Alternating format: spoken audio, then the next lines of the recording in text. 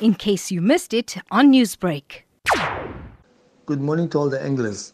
Please ensure all social distancing protocols are adhered to, including wearing of masks while fishing.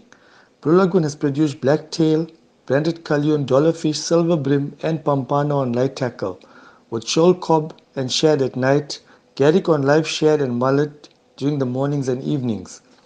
Sardines have made their appearances on the south coast with lots of birds, dolphins and large sharks. Reports of bronze brim, silver brim and shad between Toti all the way down to Port Edward. Good reports from anglers using drones with large sharks being caught with long fights and most being lost due to the size and strength. Blue Lagoon North Bank has produced granta and stumpy on sardine belly and sea lice. Shad and stumpy between Glen Ashley and Umhlanga Lighthouse with various rock species being caught on light tackle. Grey sharks and rays between Lighthouse all the way down to Sinkwazi on fresh mackerel and red eye. Tugela North Bank and South Bank has produced lots of shoal cob during the week.